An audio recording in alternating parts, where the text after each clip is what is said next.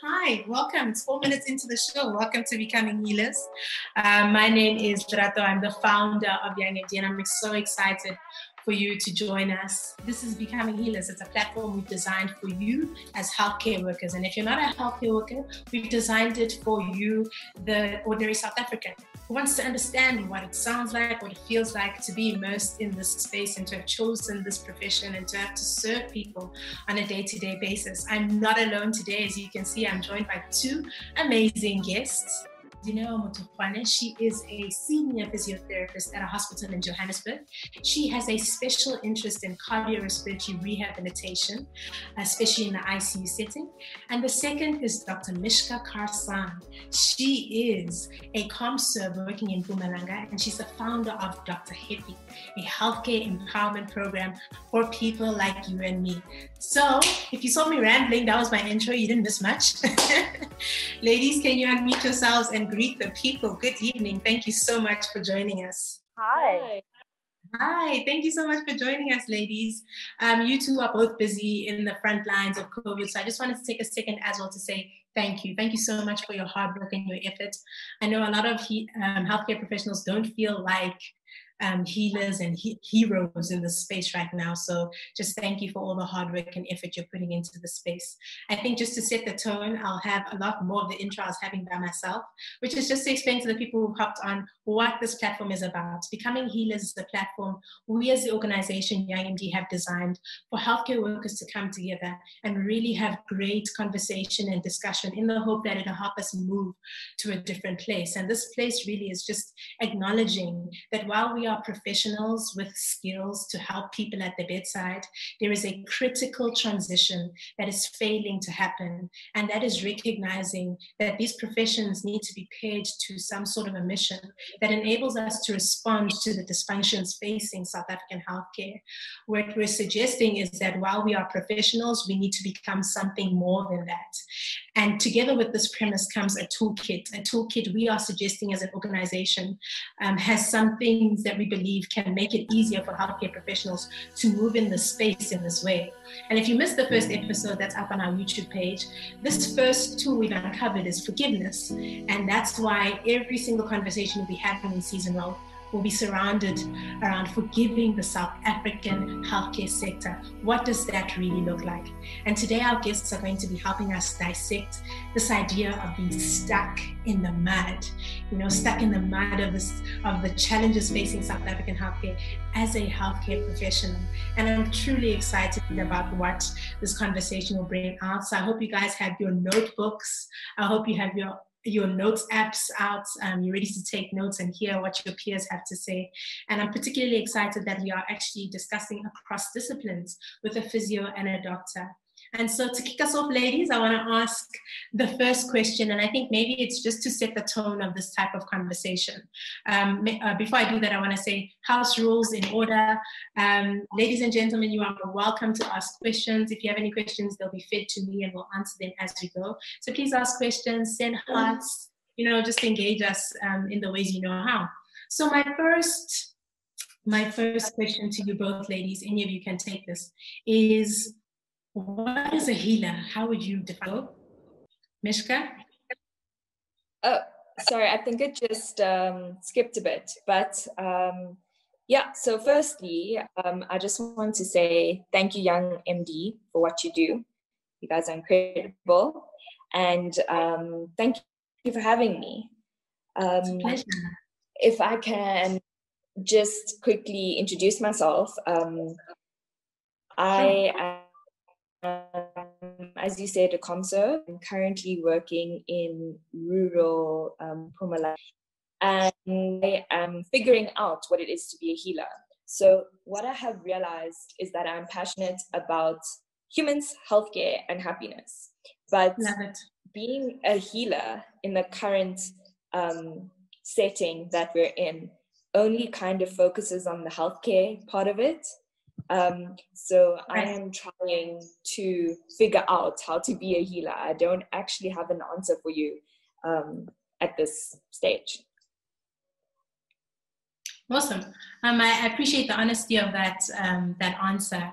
And maybe just to nudge you, because I think it's important to sort of try and pull something from my guests as well. What do you think it looks like then every day to move through your space as someone who's making a change? Because I think you may not know how to pair the words to it, but you do it.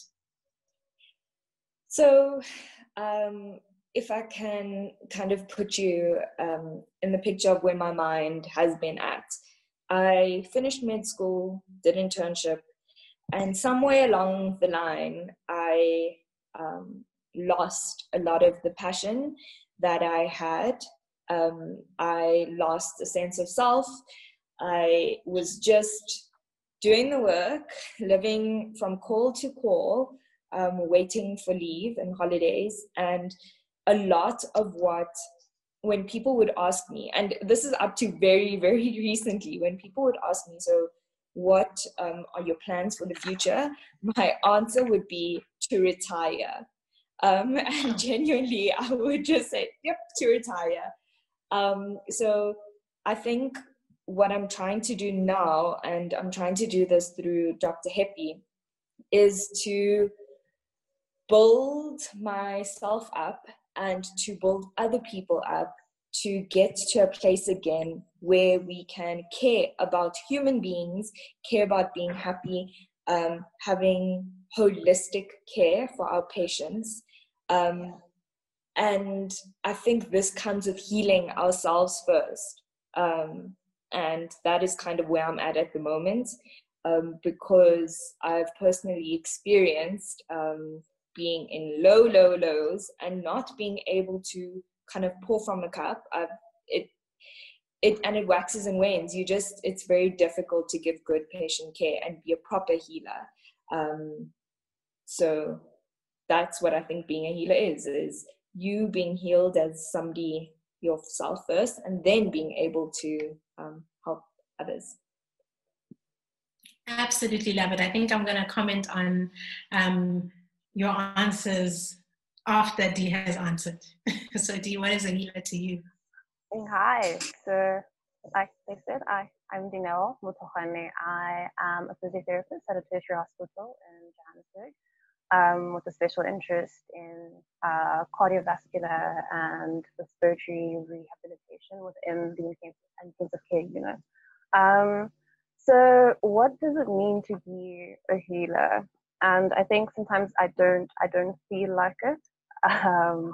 So as a physiotherapist, one of our biggest things is that we assess, we treat, we plan rehabilitative programs that need to be holistic, seeing a patient as a whole. And so as a healer, I do more than just help to rehabilitate and restore function. But also I see myself as someone that helps people cross over a bridge. And so your ailment, your injury, your place of being right now is hindering you from getting to the place where you need to be, which is health, which is recovery. And there's basically water here. And so what we are is the people that hold your hand and help you cross that bridge. Essentially, there's a few people on this bridge that's going to take you through that. So it might be myself or the sister or the doctor, but we need to get you to a point where you are not at where you began with, but to a place of healing, to a place of well-being, to full function, and you being well integrated into your community. But like Nishka said, that means that in order to do that, in order to identify that in someone else, in order to do that holistically for someone else, that means within myself, I need to be able to have those resources in order to correctly and holistically care for the people, and not just what they present with, because people are not just conditions that they come in with. Absolutely. Thank you so much for your insights and just how you answer that question. I ask this question a lot, and I ask this question a lot in Young and D circles in particular, because I think it's something that we need to start to realize we are. And I share many of the sentiments you share, but I just like to reflect on on a few of the things that you said. You speak of the concept of sort of helping people walk across a bridge and get to a certain point. And Mishka spoke so honestly about the fact that this is such a hard thing to relate to, being a healer. And I think that is exactly the point of this platform. It's us recognizing that we signed up to a profession that required so much more of us, and the healing that needs to take place is so far beyond the bedside, and that's something that can be hard to reconcile. And so in these conversations, there is some sort of structure we'd like to suggest to try and help us unpack the complexity of the tools we were hoping to provide in this space. So for all intents and purposes, forgiveness can be quite abstract. Like, how do you forgive a healthcare sector? How do you do that? And what does it mean to be stuck in the mud in a profession? And I asked that question to sort of set the tone for the first R we'd like to use, which is realizing. Really taking a second to take stock of where we are and where we are not. And what I appreciated about both of your comments is that there's a real sense of just sometimes being unsure who you can be in the space and what's available for you to be in the space at the same time. I love what you said, Miska, just about you needing to figure out what that is every day, and I think that's absolutely true. And so my first real question as it pertains to this idea of being stuck in the mud, and maybe before I ask the question to set the tone, I think mud is a really, really messy thing. When you think of being in the mud, it's dirty, it's ugly, it's uncomfortable. You think of big, heavy cars trying to move through mud, and they can't get past it. And what we're suggesting with this idea of being stuck in the mud is that there are professionals who are here in the truth of their professional roles, but very much stuck in some of the challenges facing South African healthcare. It makes it hard for them to progress. It makes it hard for them to choose a path to continue on. And so I'd like to ask you both, I don't know who's going to go first and who's not. What is your mud? What is the thing that you are stuck in as it pertains to South African healthcare?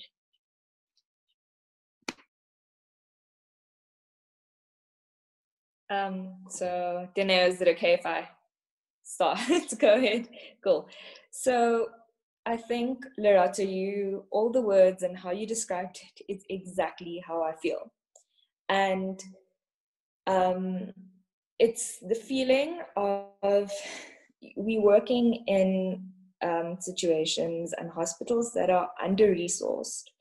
And as a result of this, that a lot of the people we are working with have kind of lost hope and lost motivation. And it is you coming as a new junior doctor, come with a concept from university that you're going to be saving lives, you're going to be kind of changing the system, you are going to it's going to be incredible. And this is how I felt when I started working in rural and when I started with my community service here. And a friend actually told me when I reached out to friends, because I was like, I can't cope, it's too much, like all of this under-resourced, difficult just giving patients basic good care. And he said to me, you're not going to change the South African healthcare system. You have to kind of realize that. But realizing that firstly, and then saying, okay, well, now I kind of can't fix everything in one go. I need to start small. So yeah, like that realization of just, it's going to be hard. It's not a perfect healthcare system, but you can make it work in little ways. That's what being stuck in the mud is for me. Before you answer, Dee, I love what you said, Mishka. I actually just like to spend some time commenting on it, because I think there are some real true insights that many people resonate with. The weight of the challenges facing South African healthcare is huge. And when you step into it as a junior professional who really hoped that it would mean what it felt like it meant on the stage. You know, when you get into university, in medicine in particular, they tell you the cream of the crop. and then you leave and you graduate and you feel like you've achieved the most important thing in the world, and then you come face to face with the reality of South African healthcare, and you lose a sense of identity. And maybe just to I think I'm going to ask it. Sorry, Dee, the question is still coming to you, but I think maybe just to finish off how you answered the question, what are some of the things you lost because of what you found in the South African healthcare system that makes it difficult for you to recognize yourself here and now, or even associate yourself with this idea of being? So I think a lot of people have seen a stethoscope is kind of jewelry because it takes away your youth, and I fully resonate with that. I think somewhere along the line, and it probably even started when I was a student, I lost that feeling of just being carefree and being happy all the time. And a lot of the things that come with your youth. Hope. I lost a lot of hope. Hope and positivity. I think if I had to sum up, hope and positivity were the things that I really lost along the way. And I'm slowly trying to regain that, because for me, and I think a lot of colleagues and friends, those two things help you move forward. Dee? Hi. So I think the question was, what does it mean to be stuck in the mud, and what is my mud for me? And I think when I saw this topic, and I was like, okay, so what does being stuck mean? What is the synonym for stuck? So attached, joined, fixed, immobile, stagnant. And within my work environment, what does that look like? What are the things that keep me in the same position when my actual desire is to move forward, to impact, to not have to deal with the place of being that almost at times feels like quicksand, you know?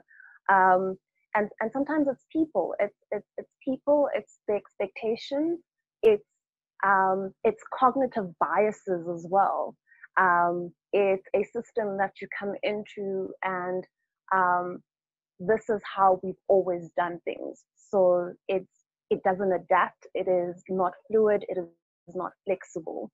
And I think just even as academics, you get told, okay, if you're going to do research, and if research is going to actually be impactful, it needs to be taken within the last 10 years or whenever.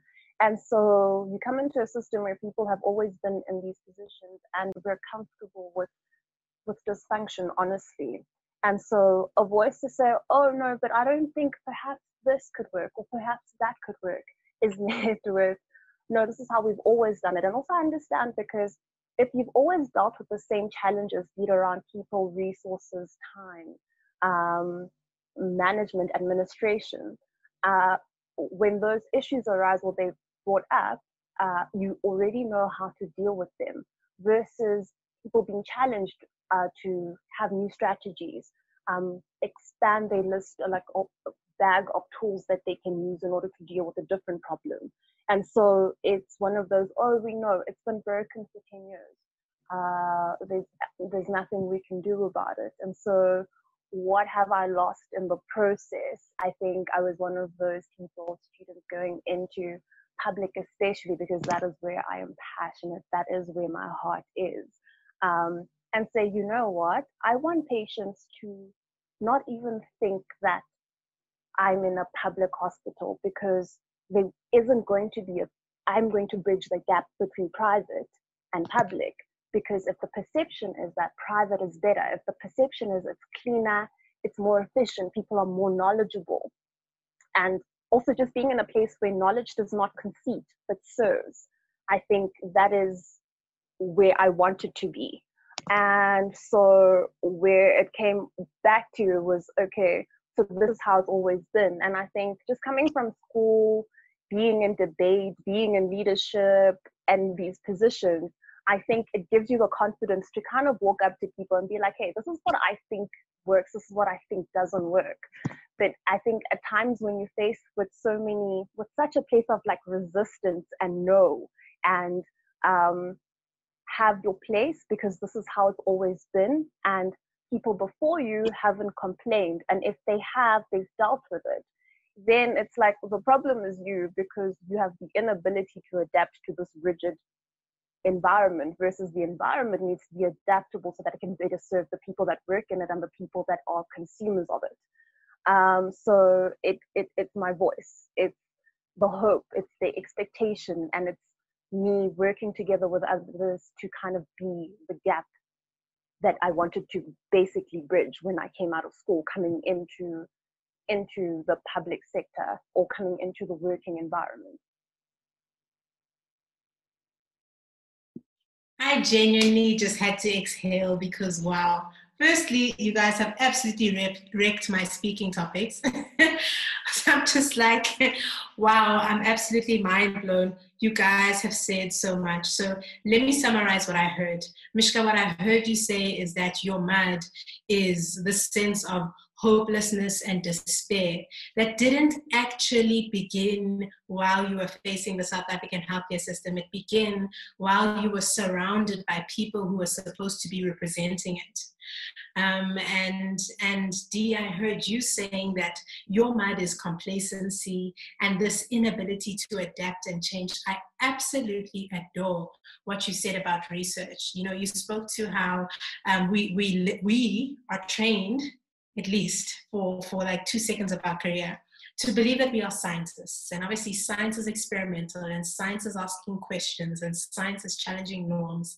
And so science must change.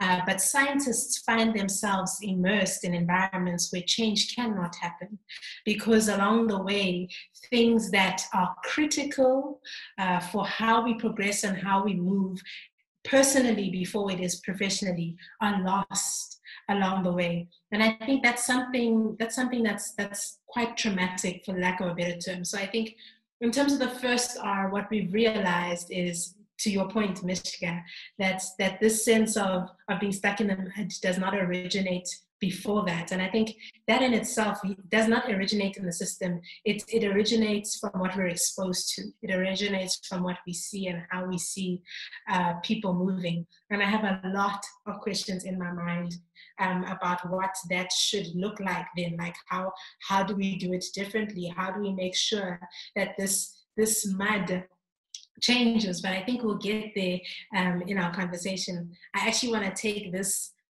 realization that we have of what the mud is, and I'm not entirely sure we've fleshed it out into its fullness yet, but I hope that as we continue to ask deeper questions, we'll get there. Now that you know what the mud is for yourselves, I want to challenge you with the question that can possibly help us transition into this idea of reconciling. And the value of reconciling is acknowledging paradigms. It's saying that what I see is truth because it's what I know, and what you see as truth is because it's what you know. And I think the paradigms that need to meet here are every healthcare worker with the reality of the paradigm facing South African healthcare and the identity that needs to be taken on as a healer because of it. And so I would ask you, now that we know what your personal mud is and sort of where this journey with being stuck in the mud began, what do you believe is the mud between us as healthcare workers? Why is it that while we are aware that it is hope that we've lost and despair that we don't have and a lack of adaptability, why is this transcendence amongst us still? What's the mud between us? What's keeping us stuck, even if it means far apart from each other, so that we can move towards a different direction?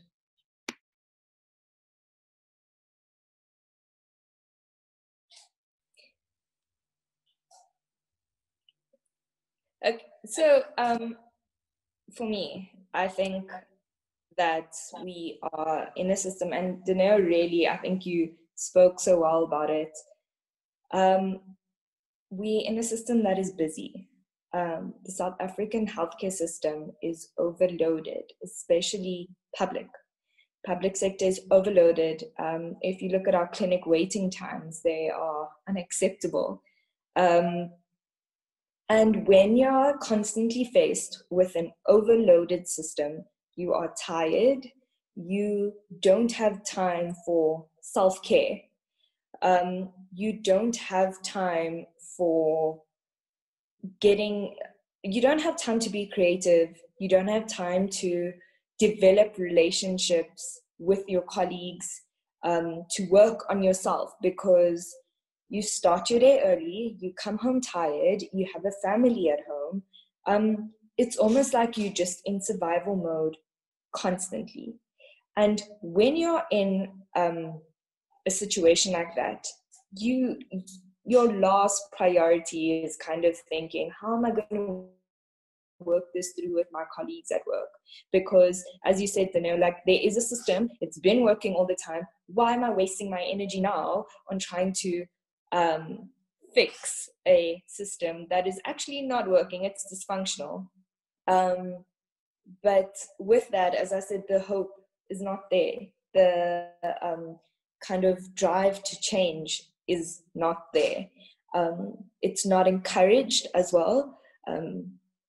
As you said, like, you need to, as a junior doctor, you need to know your place. You don't speak to consultants freely. You don't have enough experience, so what you say is not valuable.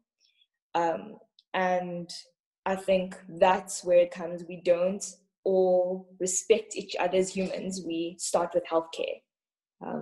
So yeah, I think we need to focus on people first, and then us as healthcare workers. Hold up, D. I want to go. Please, can I go? If you are not taking notes, I think that is a noteworthy moment, because, wow, we are not seeing each other as healthcare, like we're seeing the healthcare before we see the person. I know that I asked a hard question, D, and I know that I asked sort of what's the mud between us, and I know that you're dying to give me an answer, but I must interject and challenge this idea that, firstly, the system is working because it's existed, right? Can I suggest that we've got a structure and it's potentially falling apart? One. Two, I have the privilege now in my life to have gotten an opportunity to work in corporate South Africa.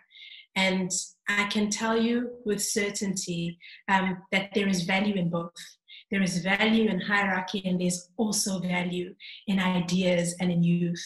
And I think part of our mind is that we like Dee said, we're not pliable, we're not malleable, and we don't value ideas. It is so liberating to work in an environment where ideas matter, where the plight of our engagement is to innovate for the answer, right? Because we see the problem first. So if there's a problem, there is an answer, and we're going to create the answer. And so also, Dee, would you mind answering this as well? Why is it that while we know the truth of the fact that this system isn't really working well, we succumb to it? What about this mud is comfortable, may I suggest? What is it that makes it comfortable enough to continue even while we know that this is not okay? Okay, so the mud between us, personally, so hierarchy, like Mishka said. Here's the thing: if we are told or we are taught that everyone within the team has the same goal, which is the management and the recovery of a patient, but how everyone contributes towards this is not being seen as equal or as valuable.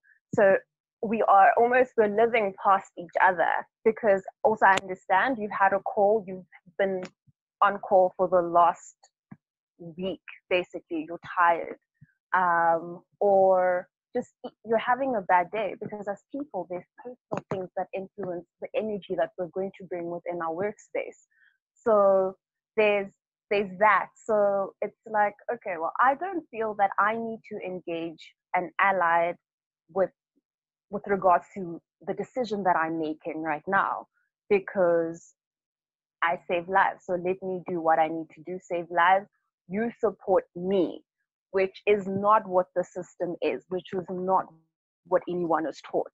What we do is that as an independent practitioner, I come in and I say, hey, I have this, and I feel that this tool can be used best this way in order to aid the patient in this manner, or aid the system in this manner. So it could be hierarchy that, like Mishka was saying, that you can't just go and speak to the consultant, because that's not something that happens, or challenge how they think or why they think a certain way, because I mean, they have more experience than you. They've seen people with this condition come and go, and they've managed it, and it has worked.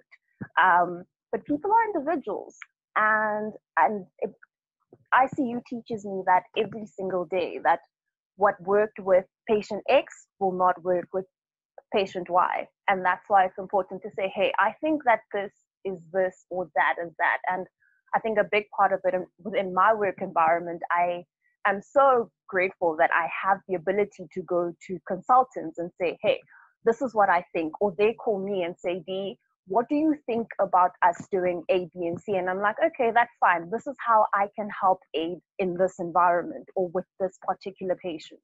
So people are tired, people are not seen, people are depleted, people are on a pedestal before they put the patient there, and then we look towards working around them. And so when we move sometimes our attention from what actually matters and what we came to do at work, then that creates mud between us. But also, I don't think we fully understand the value in what someone else can bring, or you just don't have knowledge what a dietitian does. You don't have knowledge what the speech therapist can do for you. You don't know what your physiotherapist can do. You don't know what the difference between a dietitian and a speech therapist is when you're trying to find the correct feeds for the patient or assess whether or not they can swallow. So essentially you're like, no, it's fine. Just give them oral feeds and let's see what happens to them. And you're like, no, there's people that actually went to school for this, and they understand what is happening, and they can actually aid you. So it's a matter of, in this situation, I am all-rounder. But also, if you're going to be all-rounder, then you're going to have to accept the responsibility of all-rounding. And also then, if you're all-rounding, what are the use of the decorative pieces that are within your department if you're not actually going to use them? So there's that. I think there's levels to why there's mud. So why are people so comfortable being stuck in the mud? Because we're not alone. Because I'm not the first person in the mud. Because she had a call for 2 weeks and she lived and she's still in the mud. I look around me, we're all stuck in the mud. And so this says almost that it's okay. It says almost that there's a place for this. It says that if I am actually not in the mud, there might be something that I'm not doing correctly. I have not given enough of my own personal resources in order to have myself within a place of dysfunction or place of being depleted, which in itself poses a different problem altogether and a different question that we need to answer. And the thing about mud is it has its place. I mean, if animals can use it to protect their skin, if mud can be used to make bricks, if mud has nutrients that other, I guess, systems depend on, in its context, it has its place. When used correctly, it has its place. But to fix or to attach or make me stagnant and immovable, then no, that's not what it's supposed to do.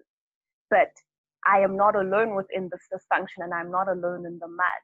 And people that have come before me have come towards this mud, and that this is what is to be expected. And if you're not at that place, then perhaps then you're not doing something correctly within the system. Mishka, do you have any thoughts or comments? I have many, but I want you guys to go.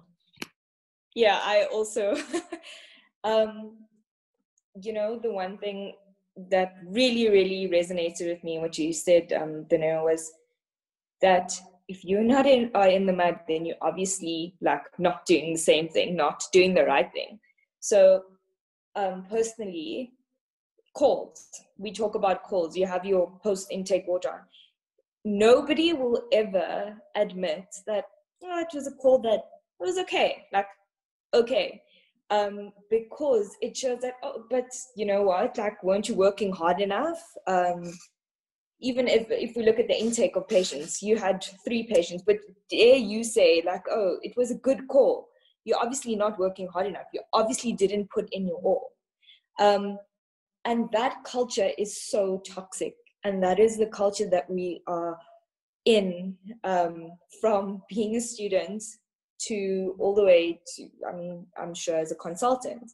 And I think that is something that needs to be addressed. And Young MD, you guys are really addressing that, but there needs to be a mind shift, and it needs to be okay for you to admit that things are difficult, but also to kind of be okay with having a good quiet day at work. It's fine. It doesn't mean you're not working as hard. It just means that every day is different, and that's fine. You coped well today. Yeah. I mean, like, what on earth, ladies? I don't even know where to begin, because wow, you guys said so much, and I'd like to reflect on a few of the things. What I'm getting and what I'm understanding is the elements of our mud are so many things. They are toxicity, which is what Mishka just spoke on now, that like our mud doesn't even have room for you to be anything other than what the people who have been in the mud say it is, right? And our mud is heavily burdened with assumption. I really want to sit there for a second. And I think what I'm trying to say here is that idea that you're saying, where we've got no permission because hierarchy exists, and the consultant will not listen to you, and the clinical manager will not listen to you. What I have come to find as the founder of Young MD, and I speak so humbly because we're not some major organization that's like led in healthcare, all right? We are quite small, and we're making the difference we can. But may I pose and suggest, as the founder of this organization, that it is because we are unwilling to change our narrative, that we're willing to sit in the assumptions of the narratives that have been set by people before us, that we won't question it, right? So I'll give you an example. When this organization started, it wasn't an organization. I was just like, I want Helen Joseph to do better at orientating me. So I was like, I worked together with the intern rep, and I was like, can we make an orientation manual? And people kept telling me that I cannot get access to the secretary of the CEO because I wasn't looking to just make a manual. I wanted to shoot a video in the hospital. And I remember telling the secretary, because I've been asking for like days and weeks, and I said, no, I'm employed by the CEO. I'm his employee at the end of the day. I don't see how he's going to say no to me. Yes, I'm the intern in medicine, and he doesn't know me by Agaso. But how about I walk away from you and go and ask him? And that's exactly what I did. I walked to the CEO's office, and I told the secretary, I'm employed by the CEO, I'm an intern, and I would like to see him because I need him to get to the office of the MEC so I can shoot this video.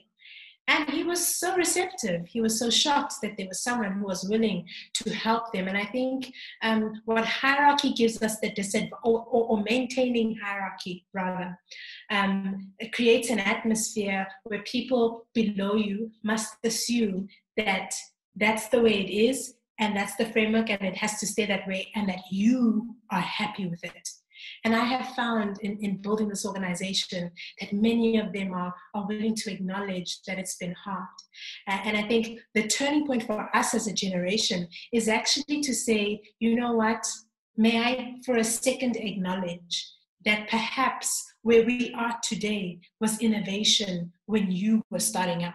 And I think it's when we can't respect that what we're in today, which we consider to be mad, may have been worse back then, that we come into conversation with people who've come before us and cannot meet them with a willingness to truly help, because we're just there to complain and we're frustrated and we're angry. So I think one of the greatest things standing in the way in our mind is that we have assumed that there's no room to go and ask the consultant. We have assumed that my opinion as an intern does not matter. We have assumed that the change that I want to offer doesn't make a difference. And I think part of the major things that Becoming Healers wants to do is to break those lies. Because there's nothing that is a greater lie than that. You don't know if you don't try. And I think if we can reconcile ourselves in this reconcile session to that idea, you don't know if you don't try. I'll take you as an example, Mishka. You started Dr. Hippie a month ago. You were like, you know what? I can't change everything, but I can change the little things.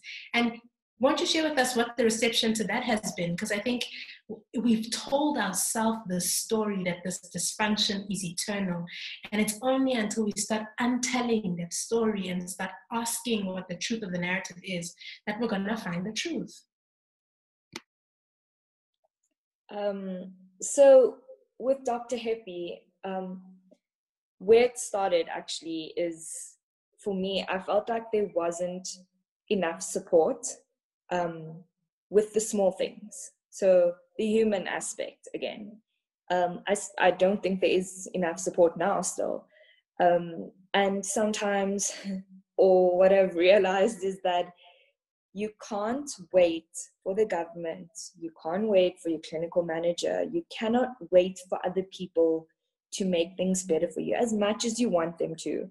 And the truth is that they might want you as well, but we just spoke about how hard this healthcare system is and how difficult it is to navigate through it. So if you can kind of create something for yourself to help you cope, and what a pleasure it would be to share that with other people. So that's what I'm trying to do at Dr. Hippie. And it's really also just at its baby phases, where I'm just sharing what I wish I knew starting off, because it takes a lot of time and energy to reinvent the wheel every single time, when you have to still worry about a call and still worry about good patient management. If somebody would have just told me, hey, go look at this app, or hey, giving a cup of coffee to your colleague post-call is really going to develop that relationship with your colleague, is going to show them that you care. And you know what? You're going to work with them better in the future. So that's how I'm trying to reconcile and trying to make things work. And I think it has been really well received. I think that there is so much out there talking about the big things, like how to put in a CVP or all of those things. You can find that everywhere, but not a lot of people talk about the silly little things about, you know, comfortable shoes or that kind of thing. So that's where my focus is and where I want to share information. Just want to celebrate you, yay, for just doing that and for starting, because I think that really is the hardest part. And I think it's you said something so powerful. You said doing something for yourself and then hoping that it'll help.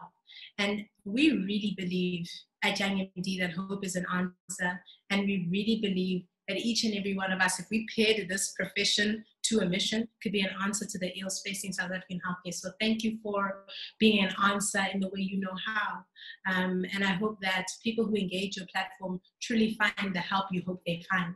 And I agree completely. It is those little things. And that's essentially what we're trying to build here is, what is the right toolkit, apart from the stethoscope, apart from the otoscope, that helps us move in the space in a way that is impactful, that is meaningful for us.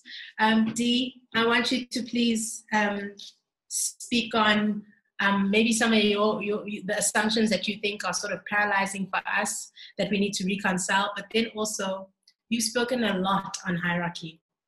And I think I must apologize on behalf of the medical doctors in particular, because that is something we do by nature. There are learned behaviors that we do because we see it, you know. We disregard the physio on the ward round because the consultant is rushing by, and I just actually wonder what he wants me to take on this patient. is the intern. And then one day you hear the Ridge fighting with the physio, and so you decide also that the physios aren't good enough or not taking good care of this patient. But I think you highlighted something so important about the fact that this person went and got a university education on how to do this. And our willingness to not be humble enough to say, hey, I actually don't know what's the best thing you could do in your skill set for this patient. I'd like you to please just unpack that for us a bit and perhaps share innovative ways where we can engage the allied team, especially as medical doctors who for all intents and purposes are seen as leaders of the healthcare team. I know the framework says the patient, but let's get real. It really doesn't function that way in practice. How do we allow you to lead as the physio and you to lead as a dietitian? And what can we do better to make sure that we're not making more mad by disregarding the people who are there to help us serve these patients? Well, thank you for that question. Never been asked that in my years of being a physio. Like, how can we do it? How can we do it better? And I think you use the word, how can we let the dietitian lead? How can we let the speech therapist lead? And I think, I don't speak for all allies, but as allies, we are aligned, and that's what we want, alignment. I have no desire to lead this complete team, but what I have a desire to do is contribute towards what you do for this patient in order to help get the best outcome possible from this. So it could just be that you have absolutely no idea what we do within the space. So I think people just cap it at, oh no, that's a physio. They do sports. If the patient is injured, I mean, they can give them crutches or whatever that is. And I think, especially when I say to people, so I have a special interest within the ICU. There is a reason that I will get called by a consultant to say, hey, listen, I think that this lung is not re-expanding. What can you do? And I come in and I look at the ventilator and I look at the tidal volumes and I say, okay, cool. I'm going to request an X-ray in the next 4 hours and let me see what I can do and help assist you. What can you do? And I say, okay, cool. This is what I can do. I can have this technique. I can do this technique, and then we'll do this. I mean, obviously within public, it's very difficult, and I locum in private, and I mean, when the resources are there, when people work within a team, it's beautiful. And to say, okay, cool, our baby's back, or the lung is back. It does what it needs to do. These things that are functioning. I think, and I get it. You guys are tired. You guys come in. You switch, and there's the reputation as well. Because also, I find this so at times you're just like, okay. They said that I must refer this patient to you. And at times I'm like, okay, cool, you're the intern. Why do you particularly think that this person needs my help?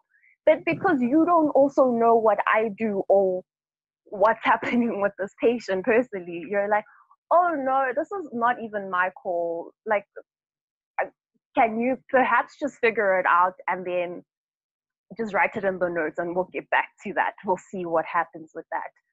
And you're like, no. People go to school, people have honors degrees, people have Bachelor of Science, and that's not something, it's not something we just went and we bought. Essentially, we understand why we are there.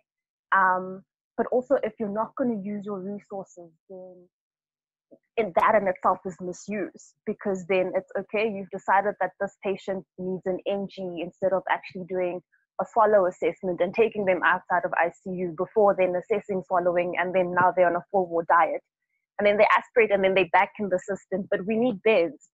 So what you don't understand is the decision that you make, even in the slightest, where you think is insignificant, in the long run does not help us, because then this patient then needs a bed, then we cannot admit a new patient who would perhaps, I don't know, have a better prognosis than the person that we are basically continuing to harbor because you did not ask for help.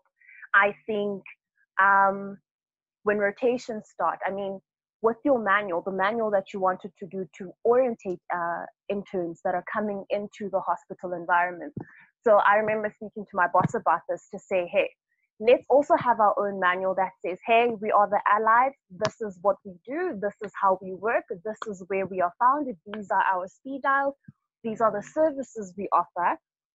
And if you are confused, call us and then we'll let you know. And we've tried to get into ward rounds even before they start to say, hey guys, this is what I do. This is what I offer patients. This is what I can help you guys with. But because sometimes people are busy and really no one is listening, because what you're anticipating is what the consultant is going to ask you on the round regarding the laparotomy, and you need to be on your feet. And I'll say, okay, so you're calling me about this patient, but I had already explained in the round that this is what I do. So why are you referring this person to me? Oh no, I was there, but I didn't take notes. And you're like, okay, cool. So essentially when people take time out of their day to be present within meetings, to be present and communicate things, those things need to be taken note of. Because if you don't do that with well people, how do you then do it with unwell people that at times are unable to speak for themselves, which then highlights a bigger problem. I think even with people exchanging rounds, I think we got to a point where we needed to screen our own patients and say, hey, we feel that we're not getting enough referrals. We're just going to go and see what happens with these patients and then provide our services to the people that actually need it, because there is no way that in such a hospital there aren't people that actually need us. It doesn't make sense. And we found that there's so many people that actually do need us. So I think it looks like having a manual, having that distributed to interns when they start. I think that looks like allies being present in the ward round and being actually asked, what do you think is the best management you can offer within your scope of practice for this particular patient? Specifically, not so a question to the students, question to the interns, why wasn't this done? What do you want to do? Okay, mobilize, next. And then you move on and you're like, okay, but do you then understand that the patient had a stroke 5 years ago and they still present as a hemi? Do you know the difference between a physio and an OT? Do you know what they can bring into the situation there? There isn't that. So also just coming in every morning, and if you want to do a round with the allies and say, hey, allies, can we meet at this time? And we go through all the patients. And if you think that this is a proper referral, then yes. And I think the more people get used to knowing what is appropriate and what is inappropriate, then we're not going to need to round very much longer, because I already know what is expected, and I trust that your referrals are legit because you understand what I do and you understand the value of what I can bring towards managing the patient with you. Sure, Dee, I think you said so much, and I think a lot of it also leans on an inability to be self-aware. I think for me, what I'm hearing in this reconcile moment is there's a need to reconcile ourselves to ourselves, to be aware of our deficits, to be aware of the team around us, to be aware of the asset that it brings, and to be aware of the asset that we can be in that space, Like I said, I think from beyond an apology perspective, I really want to honor you as well for giving us strategy. Because what you shared is just a how-to. And I think a lot of people are afraid to acknowledge that they don't know how. Because the space really doesn't give us permission to not know sometimes. I studied at Stellenbosch University, and I really also I honor my seniors wherever they are. It is the one thing they taught us to know about ourselves. Is when you're in a situation, know when you don't know. That here and now, I am not it, and I need to call for help. And thank you for just charging us to be that, but also knowing that we can call on you as allies to assist us. I love what you said in the earlier. You said allies are aligned, like you are there. You're ready to come from the back row and step in, but oftentimes we pull you out of line. we fetch this one and we fetch that one and we say, come here. And maybe what's better is to call the line forward and say, hey, show us how to move forward in this space. Show us how to lead us about what you can offer in this space. And definitely want to encourage anybody who is an intern or a junior doctor to engage and to do it differently. You don't have to do it the way you've seen it being done, especially if it's not working. Like we said earlier, if you know the model's not working, like why? Don't get comfortable in the mud, change the mud.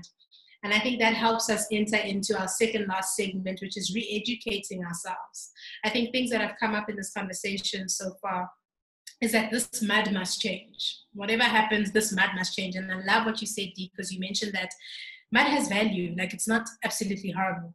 And when I was doing some research, just preparing the questions for this conversation, I learned about mud concrete and just how mud concrete is a form of brick that is created from mud. It's designed because they actually want to avoid making unnatural products or unnatural brick.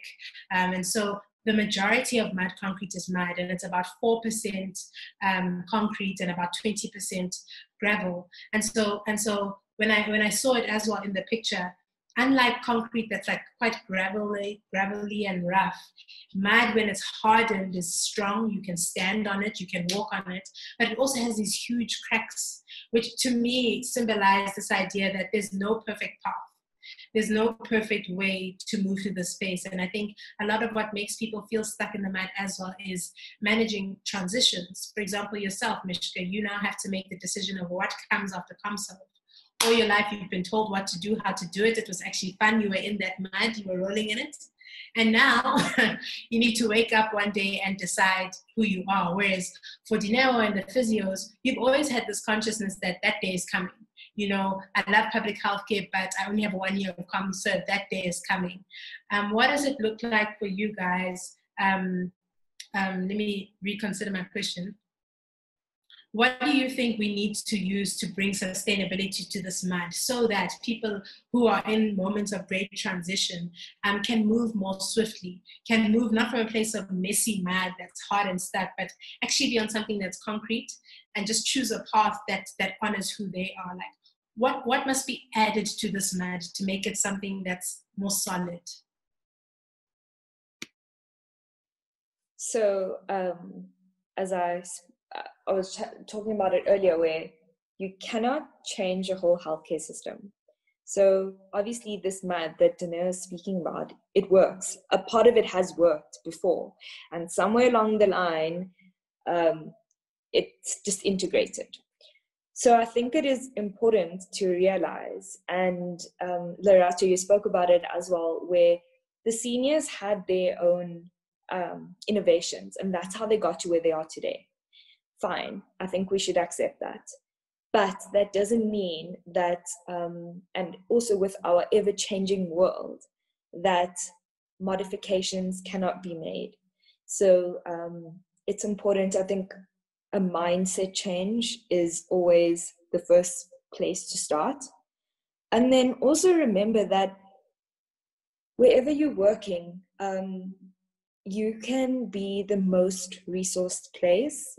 And if the people working there are not great, it's not going to work. So work is about the people you work with. And developing a team spirit is important. And having team discussions, working together to focus on little changes. For me, little changes are so big because thinking about changing a healthcare system is extremely overwhelming. And I think that's where a lot of healthcare practitioners in South Africa are, because changing all x-rays to putting it on a computer is an extremely tough situation to think about and to change.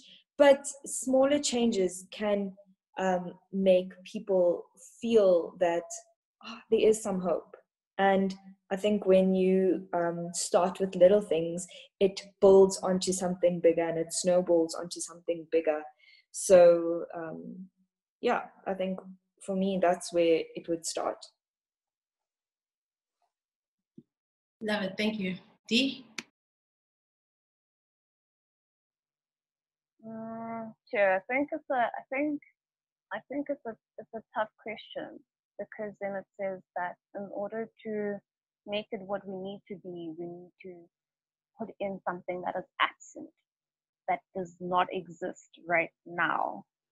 And so where does that start? That means that if we are changing whole systems, then we change it at a micro level, like Mishka said. At micro level, what does that look like? What do you add into the situation that makes it better? And it will probably always start with yourself. It would mean that what looks like water to me, and I think I've seen people build stuff, and I think water is so important in molding and moving, and what does water look like? What is nourishment for you in that space that allows you to move a little bit more freely? What does that look like? And it looks different to everyone, because that then requires that people are self-aware, that they take stock with themselves and they say, hey, I need a meeting with myself, and let's sit down and in what is it that makes me flow, essentially? What is it that makes me more adaptable to changing? What makes me want to give more? What makes me want to mold and do better, be better? So if whatever that is means that it's something that is absent, and so you say, what is absent with regards to myself that I can then put within the situation? Then I look at the environment that I'm in. What does this environment lack that it would probably work better with? And it doesn't mean it's not huge things. I mean, perhaps it's just acknowledgement. Perhaps it looks like having a ward round and say, sisters, well done on making sure that this patient in the last 12 hours did this. Or, Mishka, thank you so much for staying an extra 3 hours to make sure that as a team we were able to pull through for this person. Or I think it's things like that. It's what water looks like within your personal context, within the context of your environment, and how does that then change it as a whole? Because I think you find that when you move from rotation to rotation, so be it you go in surgery, or you go to obs, or you go to pediatrics, there's a reputation that follows, and we're then being challenged to change the rep. And so if the reputation is that surgeons don't listen, they make decisions on their own, they do not consult anyone, then what does that look like? It means that as the surgeon, you are picking up the phone, you are asking people, and you're saying, thank you for coming to see this patient. And you know what?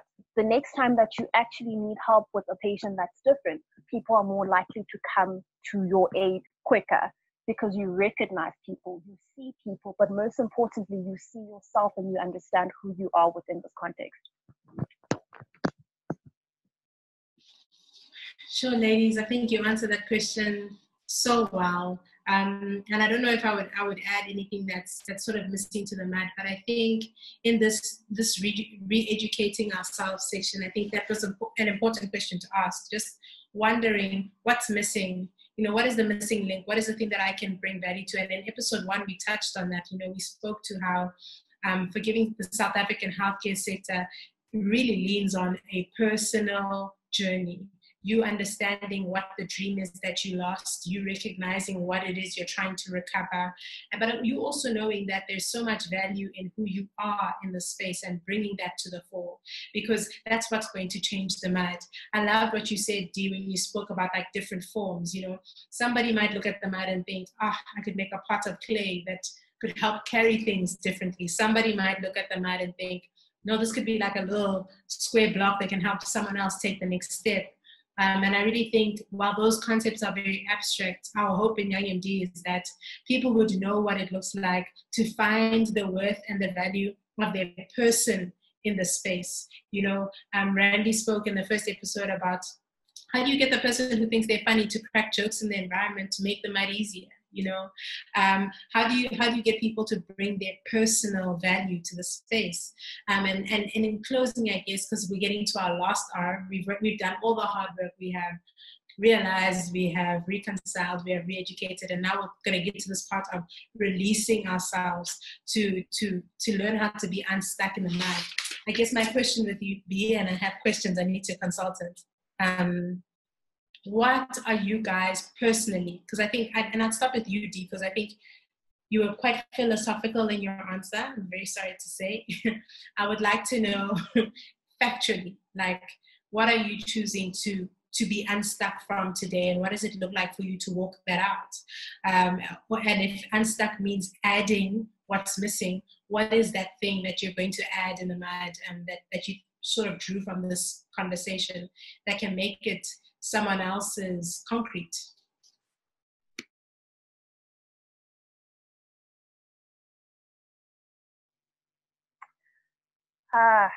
So what is it that I am going to add?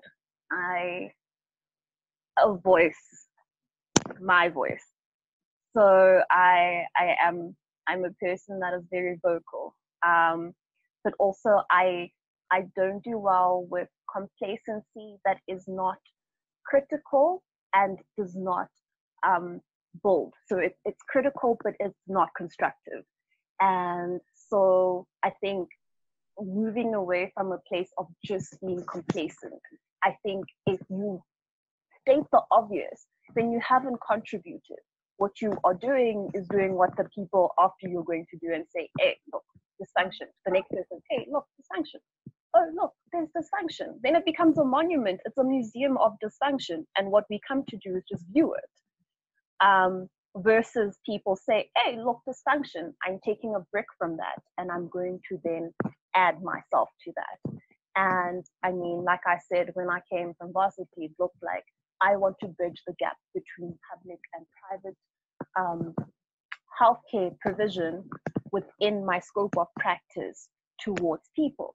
And I mean, it looks like calling Miss Lillian and say, I'm an Lillian. The ward doesn't look clean today. Are you off sick? Are you okay? Or can someone come and clean up?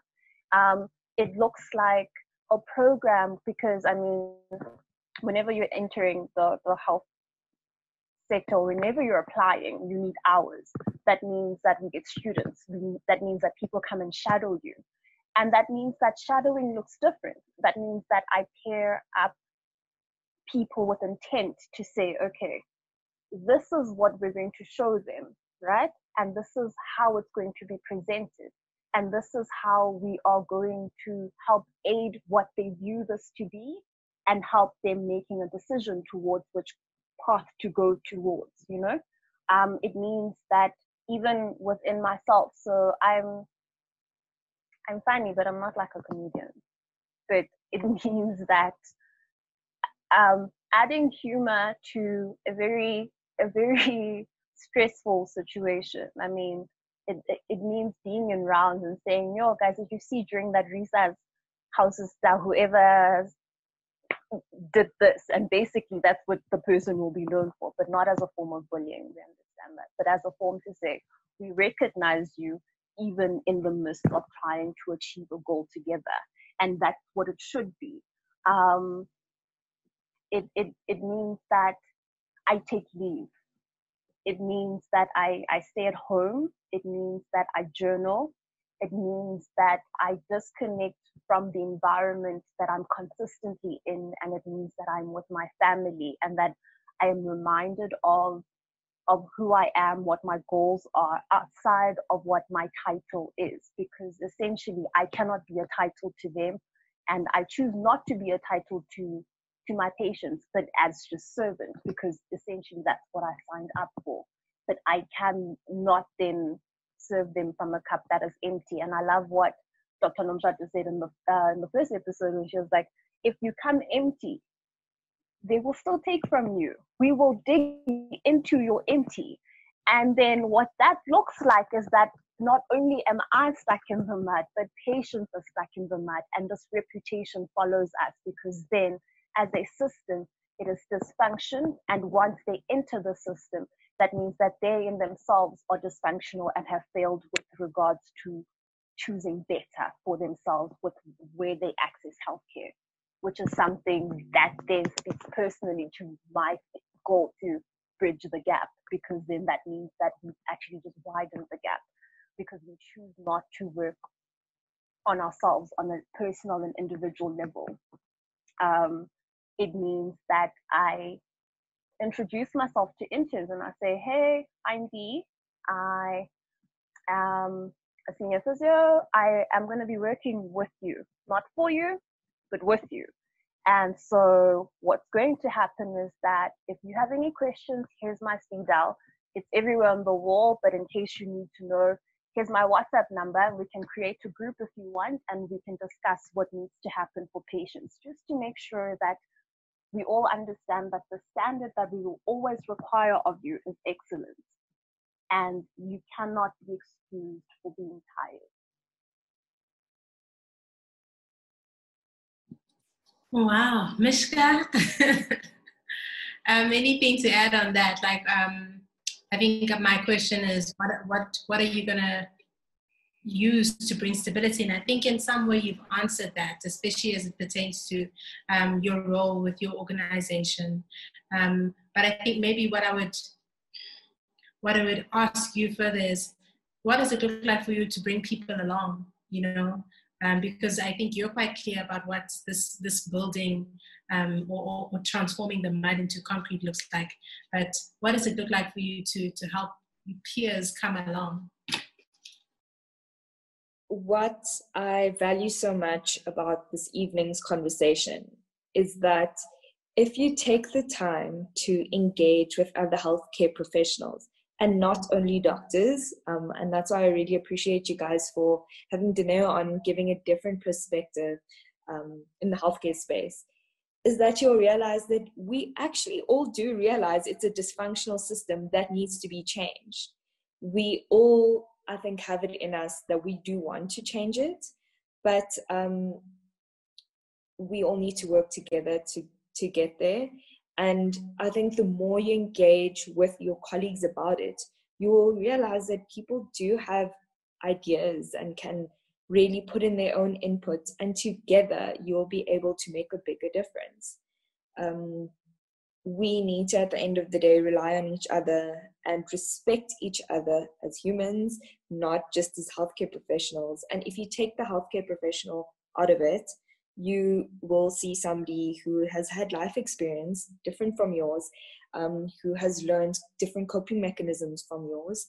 And it's so interesting to talk about that, learn about that, and then share it, take it to work and share it with the rest of you, so that you can all together work towards the one common goal, which is giving excellent healthcare. Ladies, we are literally like out of time. Otherwise, this interview is going to be like an hour and a half long, and that's not our intent at all. And just to round up, I really want to thank you. I think, Dee, when you were speaking about what it looks like for you to be unstuck, you spoke about a hard place. My heart is still stuck on that. Just this idea of it looks like taking leave. And I just want to take a moment to acknowledge everybody who doesn't have that option. I think part of why having these conversations now is so critical is because I think the mud got messier. COVID has not made things easier for a lot of people. A lot of people don't want to feel like superheroes. A lot of people don't want to be anybody's saviors. They just want to be seen as people who are equally afraid and equally unsure about what this means for them. They don't want to be a statistic, you know, they don't want to be counted amongst those who lost their lives. And for many, the sacrifice has been taking leave. So I want to take a moment to honor those people who are in that situation. I don't think that these conversations will answer every question, but at least they'll give us a platform to face the pain, because you cannot forgive what you do not address.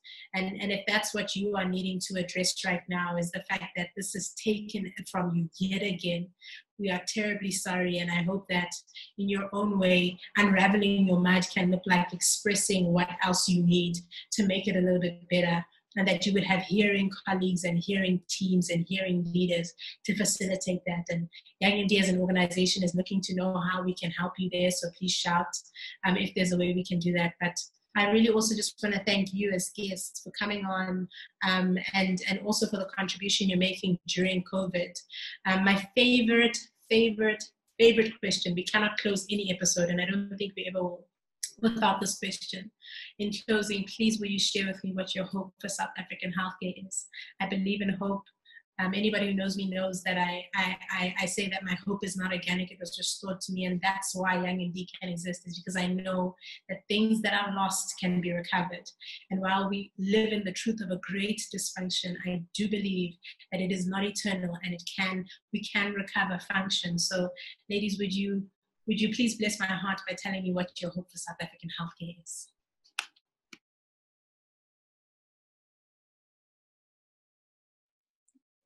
My hope, I have lots of hopes for the South African healthcare system, but I think that my hope is that people will see that there is hope, and that you can realize that you can make a change, no matter how small you are in the system, and that generates hope for your peers, your colleagues, and for people ahead of you and people below you, and that you don't lose that hope, that that you can just work through it and still generate hope at the end of the day.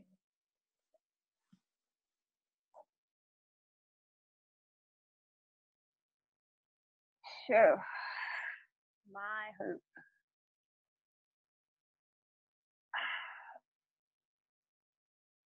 I don't even know if I have the actual words to actually word it correctly, but my hope for the system is that it has a place. It has a place, and it's going to be at a place that is so much better than where it is right now. And so in its actions, in its process, because what it is it's a journey that it is going through, that there is a place for it, and there's a place for it where it is so much greater than what it settles for right now. Because once we choose to not settle for it, it's limitless then what we can go into. And just my hope is that the people that contribute towards it, whether they consume it or whether they actual laborers of the system, that within themselves they do not lose hope for it, but that they understand that it is a process and not a place of just being stagnant. And in order to get to where we need to go as being in one path, in alignment and having the same vision, that we can then have or reconcile what we were taught to what we're actually in. Well, ladies, thank you so much. I just also want to take time to acknowledge that there was a question that was asked on the relevance of digital innovation. I did see it, but I do think it's better positioned in another conversation. We're having a Stuck in the Mud Part 2, as well as another episode that I think would be better positioned to ask it in. So I'll give you my thoughts. I think digital innovation is critically important. I think innovation is important. And I think this is also part of why we're doing Becoming Healers, is because we need to innovate the ways we process our pain. We need to innovate the ways we engage as healthcare workers so that we can start to establish the fiber of the organization we want to see. So digital innovation is critical. And I think it's the way healthcare is going and must go. But I think my greatest ask would be that it doesn't end in the metros. Our best healthcare is in the big cities. Our best healthcare is where the consultants are. But that is not where the most healthcare is. The most healthcare is in the rural setting. The most healthcare is where the resources are diminished. So if we can innovate to make sure digital healthcare gets to where the people are, then I think we won. And I think that should be the goal of digital innovation. So Sorry I didn't ask it to the speakers. I think it was better positioned for something else. And again, I want to thank you all for joining us. Anybody who joined, who commented, who liked, thank you so much. I hope you'll share this conversation with your peers. And I don't know about you, but I feel a little bit more unstuck. You know, I feel a little bit more aware about what it can take to unravel this mud that we are in. I think there's been some great insights that have come out, especially around the value of not assuming, managing hierarchy, valuing teams, and valuing little things. And just to close, I want to share with you my hope for South African healthcare. I write a lot, so I wrote it down. And my hope for all of you who are listening is simply this. Our hope is that healers would heal. Our hope is that this generation finds within themselves the courage to show up for the healthcare system that faces them today, even if it's not the dream they signed up for. Our hope is that they realize that dysfunction does not have to be eternal and that they can interrupt that cycle. Our hope is to empower them with the tools and the strategy to be an answer. Thank you so much for joining us on the third episode of Becoming Healers. My name is Lerato Khatle. I'm the founder of MD. Thank you to my amazing guests, Dr. Mishka Karsan and Dineo Motofane.